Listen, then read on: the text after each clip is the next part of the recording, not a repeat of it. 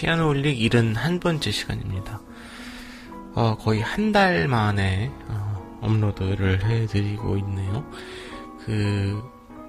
본의 아니게 일 때문에 마드리드에 다시 다녀왔습니다. 이 피아노홀릭을 처음 방송할 때 초반에 스페인 여행하면서 무슨 스페인 이바리아 반도 특집 이런 이따위 것들을 만들었던 기억이 나는데, 어떻게 1년 조금 남짓된 기간 만에 다시 거기를 다시 갔네요.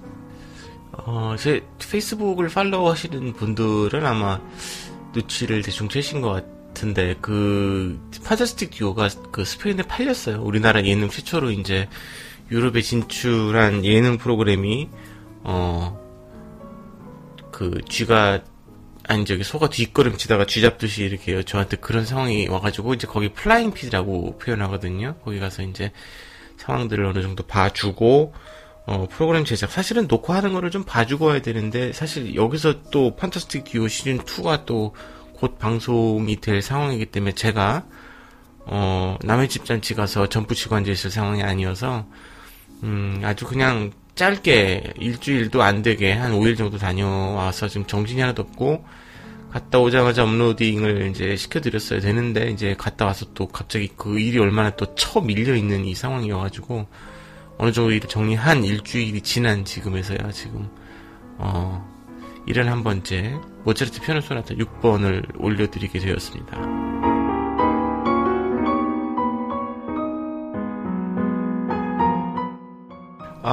6번부터는 좀 중요하거든요. 피아노 소나타의 이제 모차르트스러운, 모차르트 피아노 소나타스러운 모습을 이제 갖추기 시작한 중요한 작품 중에 하나이고, 지금까지 소개해드렸던 1, 2, 3, 4, 5번하고 비교했을 때 이제부터 나오는 소나타들은 이제 한 곡 다 중요하기 때문에, 다른 이야기를 곁들여서 해드리는 것도 곁들이는 거지만, 곡에 대한 설명을 좀 자세하게 해드려야 되겠다 하는 생각이 들었고, 또 오늘 또 방송 내용은 혼자서 피아노 치는 독학노하우의 두 번째 시간으로서 녹음을 해라 라는 내용으로 얘기를 좀 전달시켜 드릴 것들이 몇 가지가 준비되어 있습니다.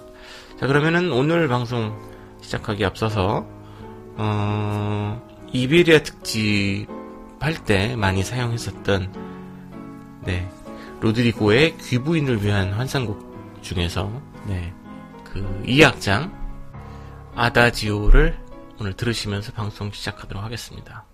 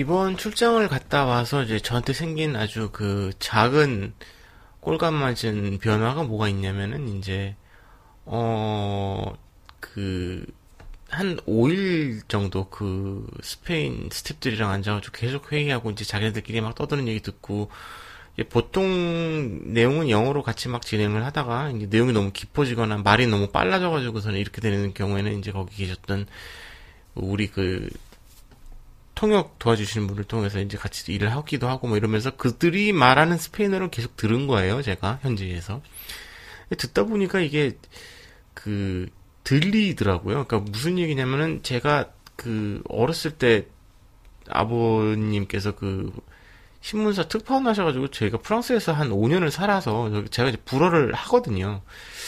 근데 그 불어를 하는 사람이 있다 보니 그들이 말하는 걸 계속 가만히 듣다 보니까 무슨 얘기인지 한 50%가 들리는 거예요. 그래서 무슨 생각이 나냐면은 저는 되게 어렸을 때 개고생을 하면서 불어를 프랑스어를 습득을 한 경험이 제 몸에 체득이 돼 있잖아요. 그러니까 불어가 사실 제가 뭐 그렇게 여러 언어를 막 여러 가지를 뭐 하는 건 아닙니다만은 그 외국어 중에서 제일 어려운 언어 중에 하나거든요. 문법도 너무 딱딱하고 복잡하고 동사 변화 미칠 것 같고 막 남녀 성수 다 있고 뭐 정신이 없는 그 어려운 거를 막 고생을 하면서 배웠던 그 가락이 본전을 뽑아줄 수도 있겠다라는 느낌이 드는 게 비슷하니까 같은 라틴어 계통이고, 그래서 혹시나 싶어가지고 귀국을 한 다음에 팟캐스트를 이제 찾아가지고 스페인어를 알려주는 게 뭐가 있나 하고 봤더니 뭐 실비아 선생님과 배우는 뭐 스페인어 멘토링 뭐 이런 팟캐스트가 있어요. 그래서 그거를 이제 괜히 이제 장난 삼아서 이렇게 몇 개를 듣다 보니까 이 문법책에 처음 이 불어를 배워나갔을 때하고의 이 구조나 이런 게 똑같더라고요. 그래서 그 팟캐스트를 같이 공부할 수 있는 책도 나와 있어서 그걸 가지고 지금 하루에 한 30분씩 투자를 해서 스페인어를 지금 이 나이 처먹고 이제 하고 있는데, 뭐 그거까지 이렇게 탐욕스럽게 공부하냐고 얘기하실 수도 있지만 재미가 있더라고요. 그러니까 맨날 일만 하고 사는 사람인데 뭔가 내 스스로에게 이렇게 투자를 하는 것 자체가 힘들고 피곤한 게 아니라 좀 사는 게 덜 억울하다고 표현해야 될까요? 약간 그런 느낌이 들어서 아무리 힘들어도 집에 들어서 한 30분 정도 그 책을 펴놓고 앉아가지고 오랜만에 만년필을 꺼내가지고 써보기도 하고 입으로 많이 따라하기도 하면 자기 전에 틀어놓고 따라하기도 하고 하면서 배우고 있는데 되게 보람이 있어요. 왜냐면 똑같더라고요. 그 불어 문법 체계하고 똑같고 그러니까 불어랑 똑같은 체계를 갖고 있는 언어인데 훨씬 간단해요. 예를 들어 주어를 생략한다거나 뭐 부정형을 만들 때 그냥 앞에 노 붙이면 끝이고 뭐 이런 여러 가지. 거기도 물론 동사 변화하고 라틴어 계통이다 보니까 비슷한 면들이 있지만 그런 면들은 불어에서 이미 제가 체득했었던 어떤 이 경험이 있어서 불어로 이렇게 말하는 걸 스페인어는 이렇게 말하는구나라는 정도만 알면은 되는구나 싶어서 요즘에 스페인어 공부에 좀 푹 빠져 있습니다. 그 기념으로 방금 들으셨던 곡을 한번 읽어보면, 방금 들으신 곡은 로드리고의 Fantasía para un Gentilhombre 이 악장 Adagio Españoletta e Fanfare della Cavalleria Nápoles. 꼴값 떨고 있네. 근데 뭐 하여튼 이 불어에서 뒤에 모음들을 다 세게 발음을 하는 느낌이라고 해야 될까요? 하여튼 뭐 그런 느낌입니다. 이제 뭐 열심히 하다 보면 이제 사실 그 세계에서 중국어 다음으로 많이 쓰는 언어잖아요, 스페인어가. 그래서 뭐 배워두면 나중에 남미 여행할 때라도 써볼 수 있지 않을까 해서 재미를 하고 있다는 쓸데없는 얘기.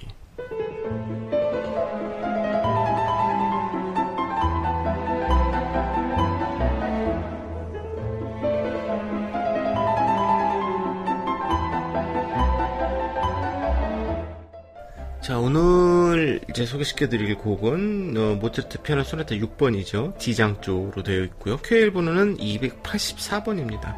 별명이 뭐냐면은 뒤르니쯔예요. 뒤르니쯔 소나타라고 되어 있는데, 뒤르니쯔가 뭐냐면은 이 소나타를 헌정한 남작의 이름이에요. 그 모차르트를 이제 후원을 했었는 모양이에요. 그래서 이제 이 뒤르니쯔 남작이 피아노 소나타 하나 써주세요 해가지고 이 사람의 그 의뢰에 의해서 돈을 받고 쓴 곡이거든요. 그래서 이제 뒤르니쯔 소나타라는 이름이 붙어 있는데, 뭔데 중요하냐, 뭐가 중요하냐, 여태까지 그럼 한 1, 2, 3, 4, 5번은 허당이냐? 뭐 이렇게 생각하실지 모르겠지만, 뭔 얘기냐면은, 이 모차르트 피아노 소나타가 이제 제대로 된 이 고전파 소나타의 양식을 이제 그 큰 규모로서 이제 완성해 나가는 첫 번째 제가 봤을 때 첫 번째 모차르트 피아노 소나타의 걸작인 것 같다라는 느낌이 드는 거예요. 1, 2, 3, 4, 5번이 안 중요하다라는 얘기는 아닌데 기교적으로 봤을 때 일단 기교적으로 봤을 때 모차르트가 남긴 19개 19번까지 넘버링이 되어 있다고 치면 19번까지의 소나타 중에서 제일 기교적으로 어려운, 제가 개인적으로 뽑았을 때 제일 어려운 소나타 3개 중에 하나에 들어갑니다. 기교적으로. 초기 소나타임에도 불구하고. 뭐가 그러면 제일 어려운 거 3개가 뭐냐라고 만약에 물어보신다면 이거 6번. 제 개인적인 얘기입니다. 이거 하고 13번 B 플랫 메이저 돼 있는 거 있어요. 이거.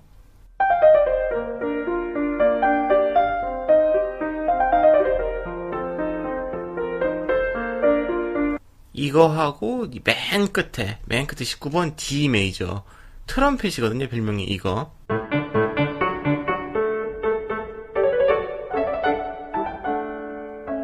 이 두 개하고 오늘 들려드릴 6번이 기교적으로 제가 다 녹음을 했잖아요. 다 연주를 해본 결과 딜 시간도 오래 걸리고 아무리 제가 평생 시간을 할애해서 연습을 한 것은 아닙니다만은, 시간을 많이 투자해도 이렇게 완성도가 빨리빨리 안 올라오게끔 이 사람 골 빠지게 하는 그 3개의 어려운 소나타를 따진다면 이렇게 6번, 13번, 19번이 제일 어려웠어요. 그만큼, 모차르트 본인 스스로도 특히 오늘 들려드릴 뒤르니쯔 소나타 1악장 같은 경우는 항상 안보를 하고 다니면서, 머릿속에 안보하고 다니면서, 어느 자리에 가서 자기가 이제 피아노의 실력이 뛰어나다는 거를 남들 앞에서 과시해야 되는 순간 같은 경우가 있잖아요. 그때 즐겨 연주했다고 해요. 실제로 이 뒤르니쯔 소나타 1악장을. 그리고 이제 여러분 이제 오늘 전악장을 다 들으시겠습니다만은 2악장의 경우 말고 이제 3악장이 지금 굉장히 특이하게 변주곡으로 되어 있는데, 특히 이 변주곡이 아주 기교적으로 이 손가락이 꼬이는 포인트들이 굉장히 많아가지고 까다롭더라고요.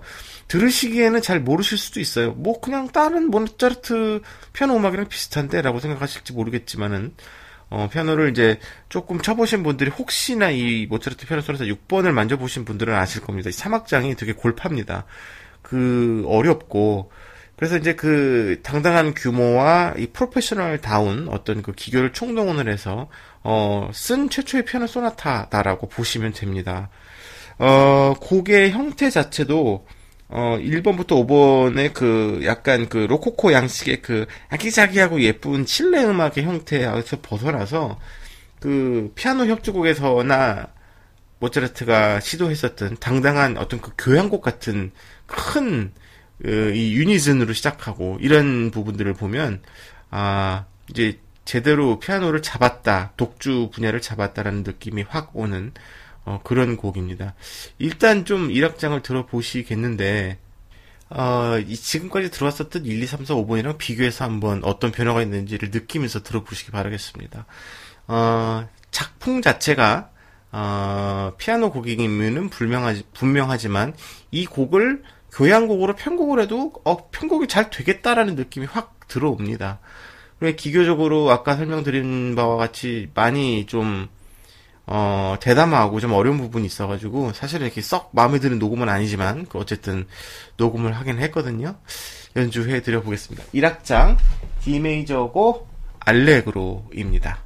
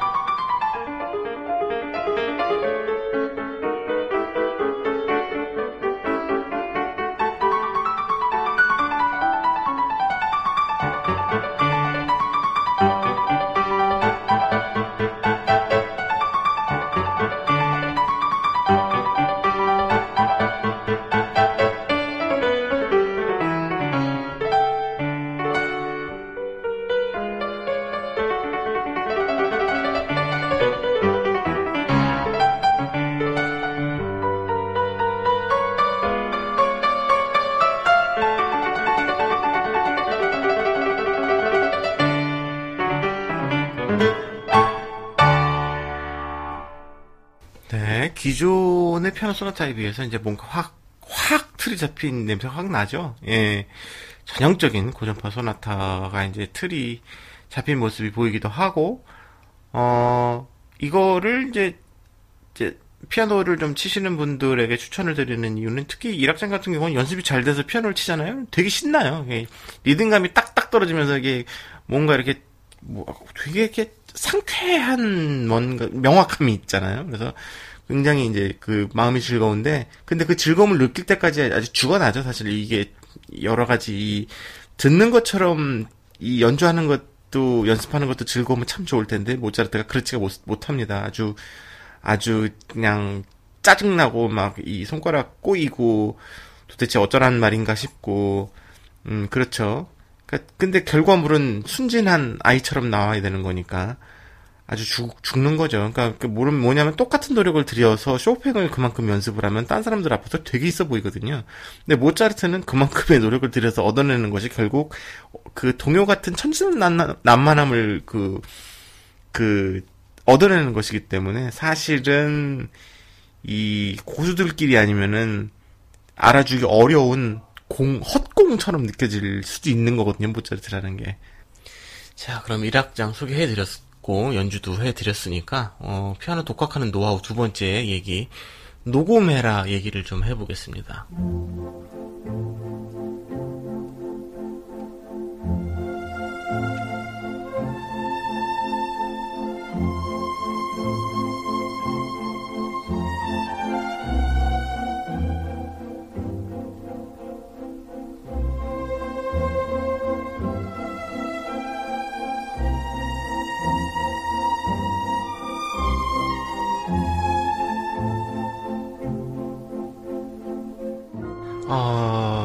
그냥 두 괄식으로 간단하게 왜 녹음을 해야 되는지를 딱 설명을 드리고 얘기를 시작하겠습니다.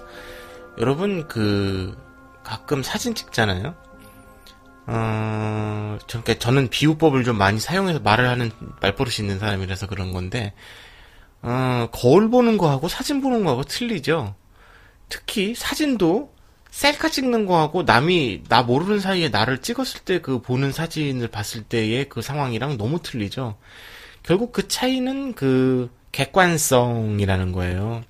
거울을 보거나 매일 보는 거울의 각도로, 특히 180도가 반전되어 있는 내 모습을 바라보는 것과, 그 다음에 얼짱각도, 카메라를 이마에서 약간 15도 정도 올린 상태에서 눈을 크게 뜨면서 약간 볼을 이렇게 갸름하게 한 상태에서 사진 찍는 것 같은 그런 얼짱각도에서 찍는 사진으로서의 표현된 나의 모습이 어떤 모습이죠? 거짓된 모습이죠. 거짓이고 이렇게 구라 말도 안 돼. 다 아실 겁니다. 그랬다가 남이 나의 허락을 받지 않고 스냅처럼 지나가는 거 휙 찍은 사진을 보면 그 사진과 셀카를 비교했을 때 기분이 어떻죠? 네, 자살하고 싶죠? 네, 내가 이렇게 생겼어? 미친 거 아니야? 이게 뭐지? 왜 이렇게 얼굴이 터질 것 같지? 굉장히 이 자괴감에 빠지면서 뛰어내리고 싶은 마음이 드는 이런 것인데, 그게 녹음입니다. 내가 연주하면서 듣는 나의 연주는 사실 객관적으로 들려올 수가 없어요. 그러니까 자기 목소리 자체도, 저도 이 팟캐스트를 녹음하면서 가끔 제 방송을 들으면서 목소리가 어쩜 이렇게 재수 없는지, 제가 말하면서 듣는 제 목소리는 진정한 제 목소리가 아닌 거거든요. 방금 전에 들려드렸던 6번 1악장도 사실 녹음할 때는 되게 신났어요. 신나. 이 정도면은, 예술의 전당 올라가 되겠어? 이런 마음으로 연주했지만, 녹음해놓고 나중에 들으면 여러분 들으셔서 아시겠지만, 군데군데 리듬 들쑥날쑥하고 개판이죠.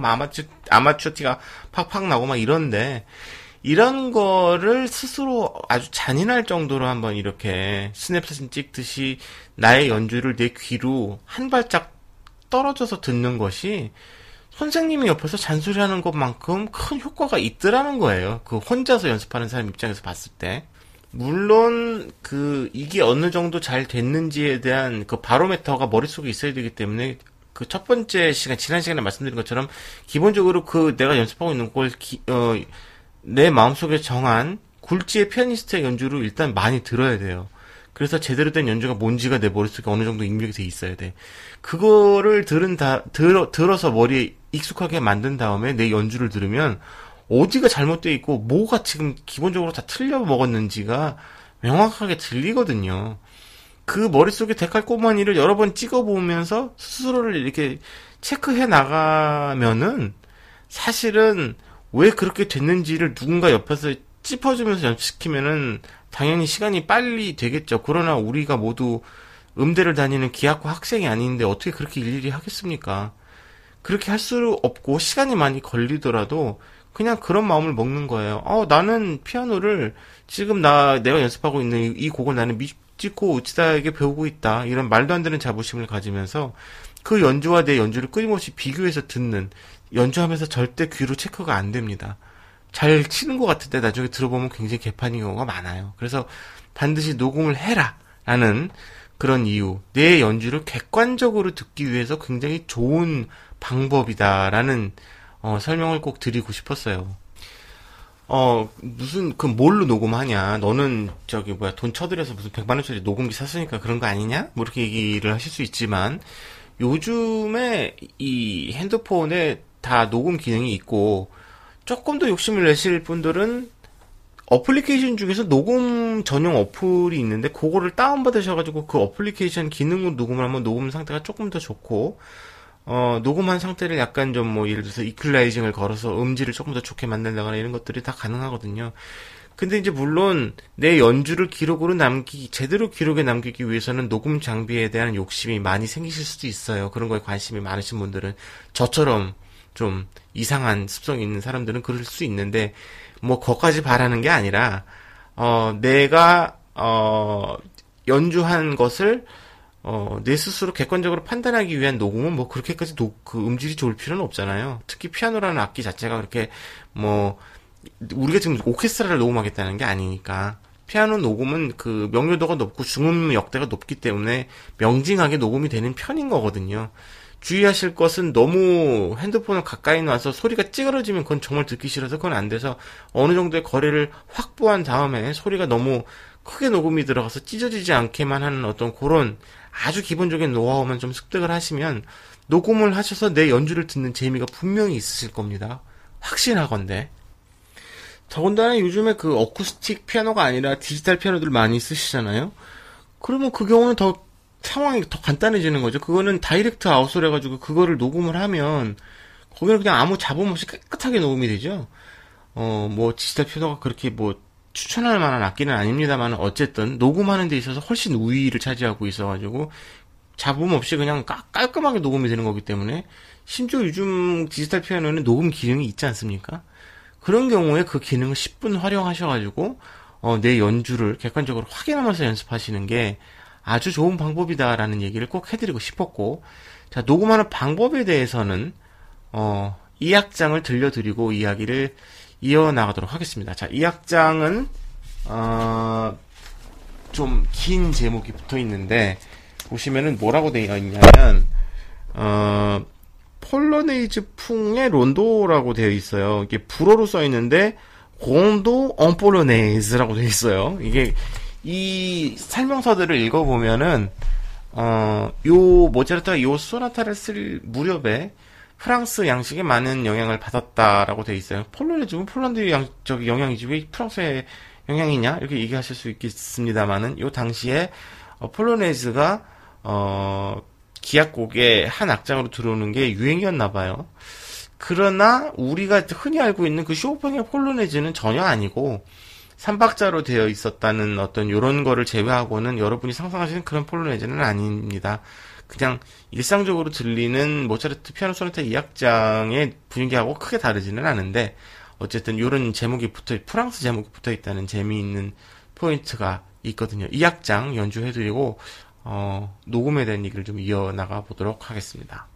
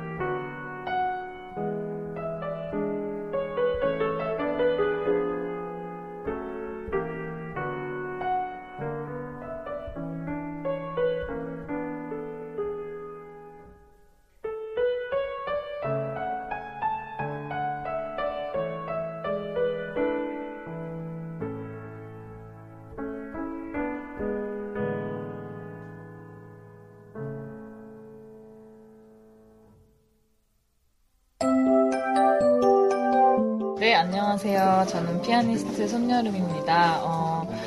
피아노 홀릭 팟캐스트 여러분 처음 인사드리는데, 팟캐스트 들어주셔서 너무 감사하고 많이 사랑해주셨으면 좋겠습니다.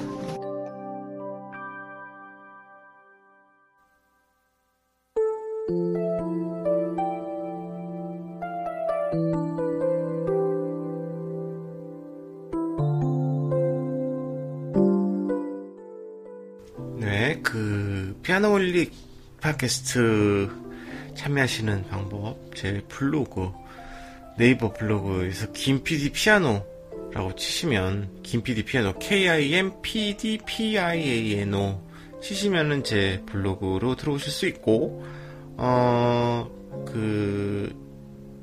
페이스북으로 저 피아노 홀릭 치시면, 여러 김영옥 중에서 제가 제일 위로 뜨거든요. 그래서 저를 또 팔로우를 해주시면 제가 제가 업로드하는 순간에 그게 띵 하고 이제 뜨게끔 만들어놔서 얘가 업로드를 하나 또 새로 했구나라고 이제 아실 수 있게끔 알림 기능으로서 또 하셨고 페이스북을 통해서도 저하고 커뮤니케이션 하실 수 있게끔 해놨습니다. 네, 오랜만에 공지사항 드리는 거죠. 네, 제 블로그에 들어오시면 제가 쓴 책 피아노 홀릭, 이 팟캐스트 피아노 홀릭의 원전이죠. 네, 제 책을 제 사인본으로 구매하실 수 있는 방법, 메뉴가 있으니까 거기에 귓속말 기능을 이용하셔가지고 주문을 주시면 제가 책을 보내드리고 있어요. 그리고 제가 또 발매한 음반 같은 것들은 음반 사이트 바이닐 www.bainil.com에 들어가시면 제가 발매한 슈베르트 즉흥곡, 그리고 바하 피아노 음악, 그다음에 프랑스 피아노 음악, 이런 앨범들을 제가 디지털로 내놓은 게 있으니까 궁금하신 분들은 다운 받아보셔도 좋고요. 피아노 홀릭에서 제가 낸 피아노엘이라는 앨범은 벅스에 가셔도 지금 다운 받으실 수 있습니다. 네, 제 음반에 대한 공지를 오랜만에 닭살맞게 공지를 해봤습니다. 블로그 게시판에 글 남겨주신 덩기덩수님, 저는 늘 지금이 퇴근 시간입니다. 퇴근 중에 업로드 알림이 오면 어찌나 기분이 좋은지 모릅니다. 이분은 제 블로그 아니면은 페이스북을 팔로우 하신다는 얘기네요. 피디님 모차르트 전곡 연주 듣기 시작하면서 피아노 홀릭 초반에 나왔던 기억에 알리샤 데 라로차의 모차르트 소나타 전집을 구입해 듣고 있는데 문득 피아노 홀릭 덕분에 클래식에 빠지게 되고 이제는 연주를 들으면서 연주자의 특징까지 찾고 있는 제 모습이 신기하게 느껴지네요. 모차르트 소나타 5번 감사히 잘 듣고 즐기겠습니다. 다음 방송은 설날 이후가 되겠네요. 새해 복 많이 받으세요 해주셨습니다. 감사드립니다. 제가 방송을 너무 오랜만에 한다는 티가 여기서 확 나죠. 이게 설날 이후 정도가 아니라 지금 한 달이 거의 흘러버렸군요. 알리시아 데라 로차의 모차르트 연주를 저는 몇 곡은 들어봤는데 전집을 사서 들으신다고 하니까 저도 갑자기 급 궁금해지면서, 데라 로차도 모차르트 스페셜리스트 중에 한 명이죠. 예, 람다예나님 오랜만에 글 올려주셔서 감사합니다. 요즘 뜨문뜨문 올려주시는 피아노 홀릭이 에너자이저인데 또 바빠지시는군요. 피디님 방송 시작하면 또 방송 열심히 보면서 컴백 기다려야죠. 늘 행복 건강하시길요. 제가 시즌1 했었을 때처럼 아예 그냥 방송을 중간에 확 접어버리고 그렇게 되지는 않도록 제가 각혈을 해서라도 방송을 가끔이나마 올려서 이 모차르트 피아노 소나타 전집 시리즈를 잘 이어나가도록 공진담과 우황청심환을 먹으면서 하도록 하겠습니다. 해피클라라님, 에픽님, 영은님, 특히 영은님이 쓴 글 중에 언제 방송하실지 모르겠지만 순서가 상관없으시면 퀘일번호 333, 제가 아까 잠깐 들려드렸던 13번이거든요. 그거 먼저 방송해주시면 안 될까요? 하셨어요. 그 곡 좋으신 줄 아시면은 모차르트를 좀 들으실 줄 아시는 분이신 것 같아요. 이 곡을 연습을 하고 계신 게 아닌가 싶은데, 일단 많이 듣고 계시고요. 이거 순서 뒤집으면 딴 사람도 정신없어서 안 되고 그냥 순서대로 1번부터 쭉 뒤로 가는 게 맞는 것 같고요. 그래서 이게 왜냐면 팟캐스트라는 게 콘 사이즈에 약간 기능이 있어가지고 나중에 찾아듣기 좀 쉬워야 되잖아요. 그러니까 순서를 뒤집지는 않겠습니다. 걱정하지 마세요. 한 곡도 안 빼고 다 할 거니까 걱정하실 필요는 없고, 사실 13번이 그렇게 유명하지가 않거든요. 근데 그 굉장히 이 완성도가 높은 피아노 소나타 중에 걸작 중에 하나라서 이제 많은 피아니스트들이 이 곡이 왜 안 유명한지 모르겠다며 앞다투어서 오늘날에 많이 연주하고 있는 트렌디한 곡이라는 점만 살짝 공유해드리고, 이분이 올린 댓글 중에 피아노홀릭 2를 내실 생각은 없나요? 책을 이렇게 글을 올려주신 게 있는데, 사실 피아노홀릭 2라는 책을 쓸 생각은 없고요. 만약에 나중에 시간이 되면 제가 블라디미르 호르비치에 대한 책을 한번 써보고 싶어요. 그러니까 해외에는 호르비치에 대한 자서전이라든가 뭐 전기라든가 이런 책들이 많은데 우리나라에 아직 호르비치에 대한 책이 없거든요.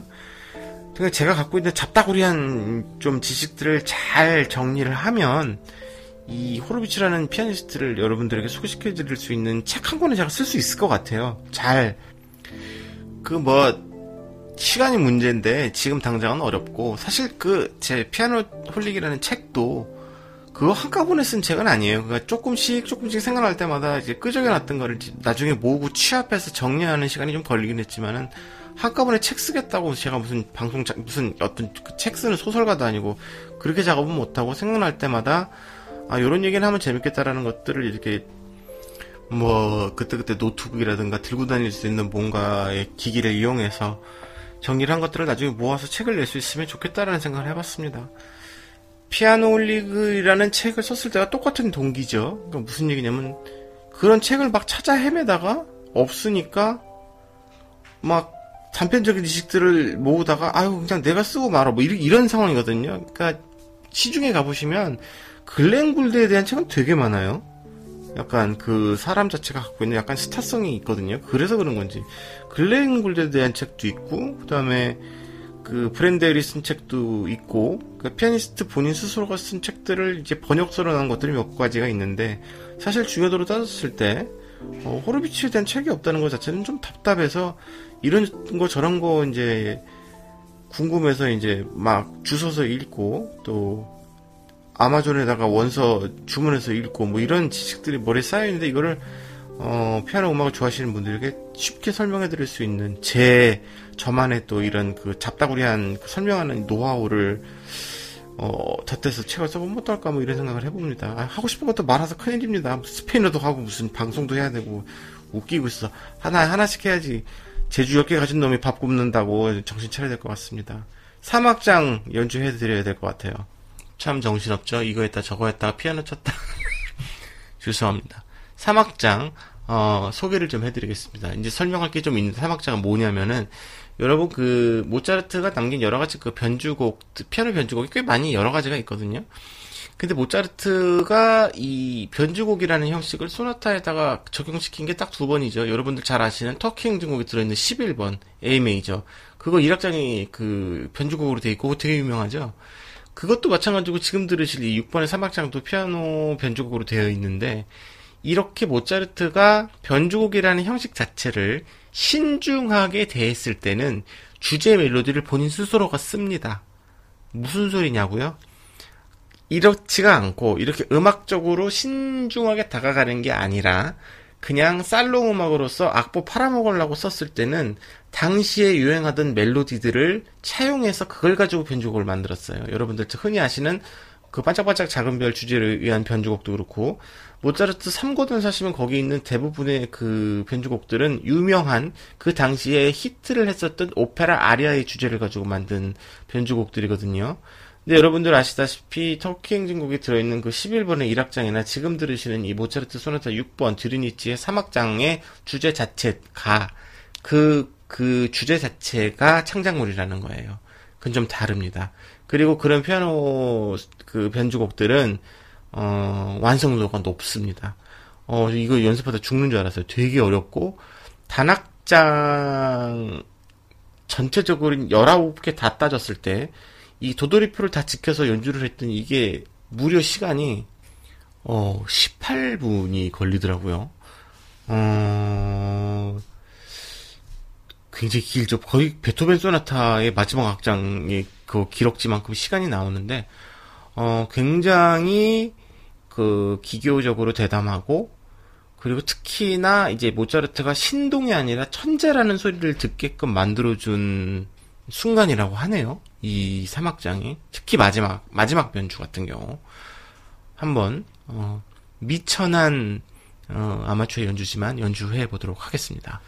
연주 들려드리고 녹음에 대한 그 마지막 얘기, 왜 그 녹음하는 게 또 무슨 어떤 효능이 있는지를 얘기를 이어나가도록 하겠습니다.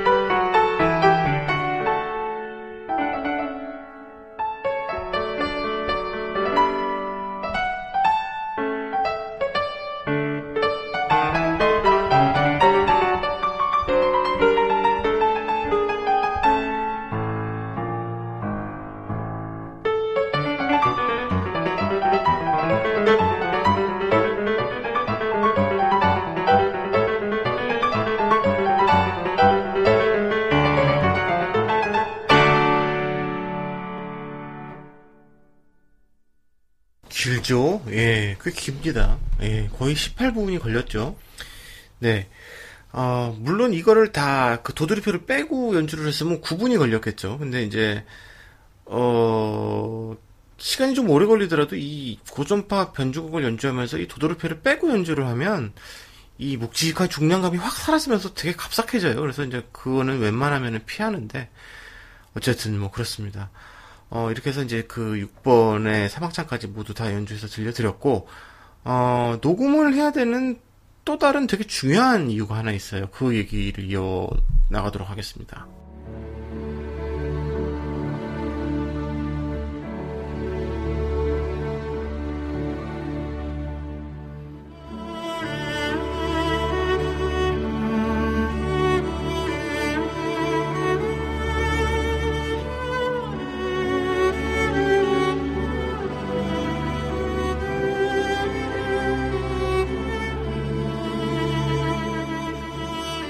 제가 만약에 한 곡의 녹음이 어느 정도, 그러니까 한 곡의 연습이 어느 정도 완성되면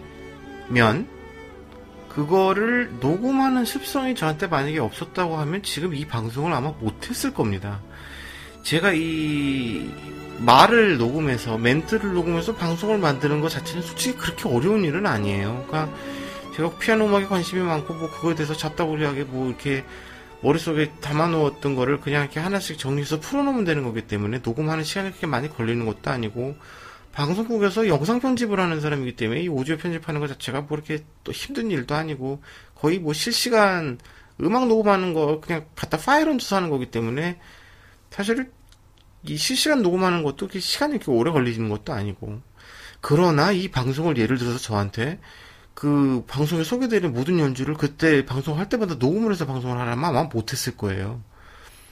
그러니까 뭐냐면은 이 연습이 끝난 곡들을 다 하나씩 정리해서 다 녹음으로 남겨놨기 때문에 그걸 가지고 제가 지금 이 피아노 홀릭이라는 방송을 하고 있는 거지 않겠습니까? 그래서 그러면 그럼 뭔 소리야? 그러면 녹음해서 방송하라는 얘기야? 팟캐스트 하라는 얘기야? 그런 얘기가 아니라, 자 여러분, 한 곡을 성취하기 위해서, 연습을 완성해서 성취시키기 위해서 뭔가 사람이 목표 지점이 있으면 더 잘 달릴 수 있지 않습니까? 그냥 무턱대고 뭐 난 이거를 연습해서 뭐 예를 들어서 녹음이 아니더라도 예를 들면 그걸 들고 예를 들어서 여러분이 뭐지 동네 콩쿠르라도 나가야 돼.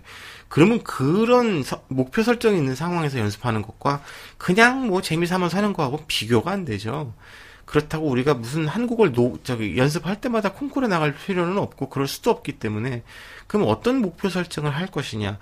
어차피 나의 연주를 객관적으로 듣기 위해서 녹음을 만약에 남긴다고 하면, 여기서 말하는 나의 연주를 객관적으로 듣기 위해서 녹음을 남긴다는 것은 연습이 완성되기 전에도 심지어 부분 연습이 끝나면 거기까지만 녹음하라는 말씀이거든요. 다 끝날 때까지 기다려서 녹음하라는 얘기가 아니에요, 절대. 그 얘기는 그 첫 번째 드렸던 말씀에는 그때 얘기를 드렸어야 지금 좀 조금 덜 헛갈리실 텐데 죄송합니다. 연습을 하셔가지고 예를 들어서 뭐 소나타에 이래서 제시부까지만 연습이 끝났다. 그럼 거기까지만 녹음을 하세요. 끝날 때까지 다 기다리지 말고 거기까지 들어. 연습을 자꾸 들어봐. 들어보면서 뭐가 문제인지도 들어봐. 재밌는 게 여러분 뭔지 아십니까? 그렇게 자꾸 듣다 보면은 예를 들어서 여러분 이건 무슨 어떤 비유로 하면 될까? 여행에 가서 뭐 베르사유 궁도 보고 멋있게 뭐 저 바르셀로나 가서 사그라다 파밀리아 성당도 보고 뭐 별걸 다 봐. 너무 좋죠? 그러나 집에 들어오면 어때요? 집이 최고야라는 느낌이 드시죠? 내 연주가 그렇습니다. 내가 한 연주가 내 귀에 제일 잘 붙는 부분이 분명히 있어요. 그게 내가 명연주가의 연주는 아니지만 내가 내 스스로 내 DNA를 심어서 한 연주가 내 귀에 어울리는 듣기 편한 뭐가 있는 부분이 분명히 있거든요. 오래된 옷처럼, 오래 입은 내가 좋아하는 옷처럼 그 재미가 분명히 있어요. 자기 연주를 듣는다는 게. 나만 느끼는 만족일지는 모를지언정. 어쨌든 내 연주를 듣는 재미가 있다는 게 분명히 있는 것이고, 우리 모두에게 그런, 모두까지는 아니더라도 많은 사람들한테 그런 본능이 있기 때문에 노래방 가서 녹음하는 거 아니겠습니까? 안 그러면 우리가 뭐 노래 잘하는 가수의 녹음만 들으면 되는데, 노래방 가서 녹음한 내 노래 듣는 재미가 있잖아요. 킥킥거리기도 하고 잘된 순간에는 약간 짜릿하기도 하고. 그렇기 때문에 이 곡들을 다 완성시켜서 녹음을 해서 그걸 하나씩 쌓아나가다 보면 그거를 핸드폰에 넣고 듣고 다니기도 하고, 그런 재미를 하다 보면 굉장히 이 연습을 할 때 목적의식도 생기고, 내 연주를 객관적으로 들을 수 있는 어떤 그런 이 인사이트도 생긴다. 이런 부분 때문에 녹음을 해보라는 건 사실은 아마 다른 데에서 들어보시지 못했었던 그런 노하우가 아닐까 싶습니다. 안보를 해라, 무슨 악보에 뭐를 참고하고 어쩌고 운지법을 지켜라, 이런 얘기는 솔직히 다른 데서도 충분히 들으실 수 있는 노하우예요. 근데 저 같은 혼자서 골파서 독학을 한 사람한테 들을 수 있는, 저만 할 수 있는 얘기가 뭔가에 대해서 좀 고민을 하다 보니 내가 무슨 짓을 했지? 라고 돌이켜 생각을 해보면 여러분들에게 전달해드리고 싶은 것 중에 제일 중요한 얘기 중에 하나가 이 녹음을 해봐라는 얘기였어요. 그래서 오늘 요 내용과 모차르트 소나타 6번에 대해서 방송을 한번 꾸며드려봤습니다. 세상이 좋아져서 핸드폰으로 못하는 게 없잖아요. 참, 이 스마트폰에 여러 가지 기능이 들어가니까 뭐가 좋으냐면, 얼마 전에 스페인 출장도 다녀와서 느낍니다만은, 이 여행 가방이 되게 줄어들었어요. 옛날에는 카메라 따로 챙겨야지, CD 플레이어에 CD 가져가야지, 그 모든 가전제품에 또 그 충전기는 다 따로 있어. 그렇게 아주 미쳐버리잖아요. 그래서 저같이 전자제품 구색 안 맞춰져 있으면 불안한 사람 같은 경우는 거의 가방에 반이 막 아답타에 디카에 옛날에 이랬는데, 그게 다 스마트폰으로 때려 들어가니까 심지어 요즘에는 녹음기까지 거기 들어간 거예요. 스마트폰만 제대로 된 거 하나 있으면은 참 그걸로 영화도 보고 책도 보고 만화도 보고 별짓 다 하지 않습니까? 그걸로 막 나쁜 짓도 하고 그래도 나쁜 짓은 안 합니다만은, 하여튼 세상이 좋아져서 인강 제가 지금 요즘에 스페인어를 하면서도 느끼는 바입니다만은 얼마나 돈 안 듭니까? 심지어 이 스페인어 책은 교보문고 포인트로 샀더니 4,000원이에요. 그 책 4,000원 가지고 지금 막 스페인어를 너무 신나게 배우면서 팟캐스트로 하는 거 따라하면서 하고, 또 제 회사 동기가 또 알려준 핌슬러라는 또 교재가 있는데, 그건 또 이 문법으로 글 쓰고 머리로 배우는 게 아니라 입으로 따라하는 거를 빨리 또 이렇게 붙여주는 또 그런 게 있더라고. 그것도 유튜브에 찾아보면 또 다 나와요. 그거 틀어놓고서는 밤에 자기 전에 미친 사람처럼 혼자 따라서, 신들린 사람처럼 따라서 하면서 연습도 하고. 옛날 같았으면 무조건 물어보잖아요. 학원 어디 다니는 게 좋아? 하고. 참 좋아진 세상인 것 같습니다. 자, 정신없이 이런저런 수다를 떨다 보니까 1시간 20분이 거의 다 돼갔습니다. 오늘 마지막은 제가 제 기억으로 최초로 제대로 남긴 녹음한 거를 들려드리면서 방송을 마치면은 오늘 방송 내용이랑 어울릴 것 같습니다. 최초로 녹음했던 게 제 생각에 멘델스존의 무언가 중에서 5월의 바람을 제가 최초로 녹음했었던 것 같아요. 그 곡 들려드리면서 일은 한번 제 피아노 홀릭 마치도록 하겠습니다. 여러분, 녹음하는 거 한번 꼭 해보시고 그런 작은 여러 가지 트라이들이 훗날 멋진 추억이 될 수 있도록 일상에 최선을 다하시기를, 홀릭하시기를 바라겠습니다. 김영욱 PD였고요. 조만간 72번째 시간 피아노 소나타 7번 C 메이저 가지고 찾아오겠습니다. Los amigos, hasta pronto. 웃기고 있네.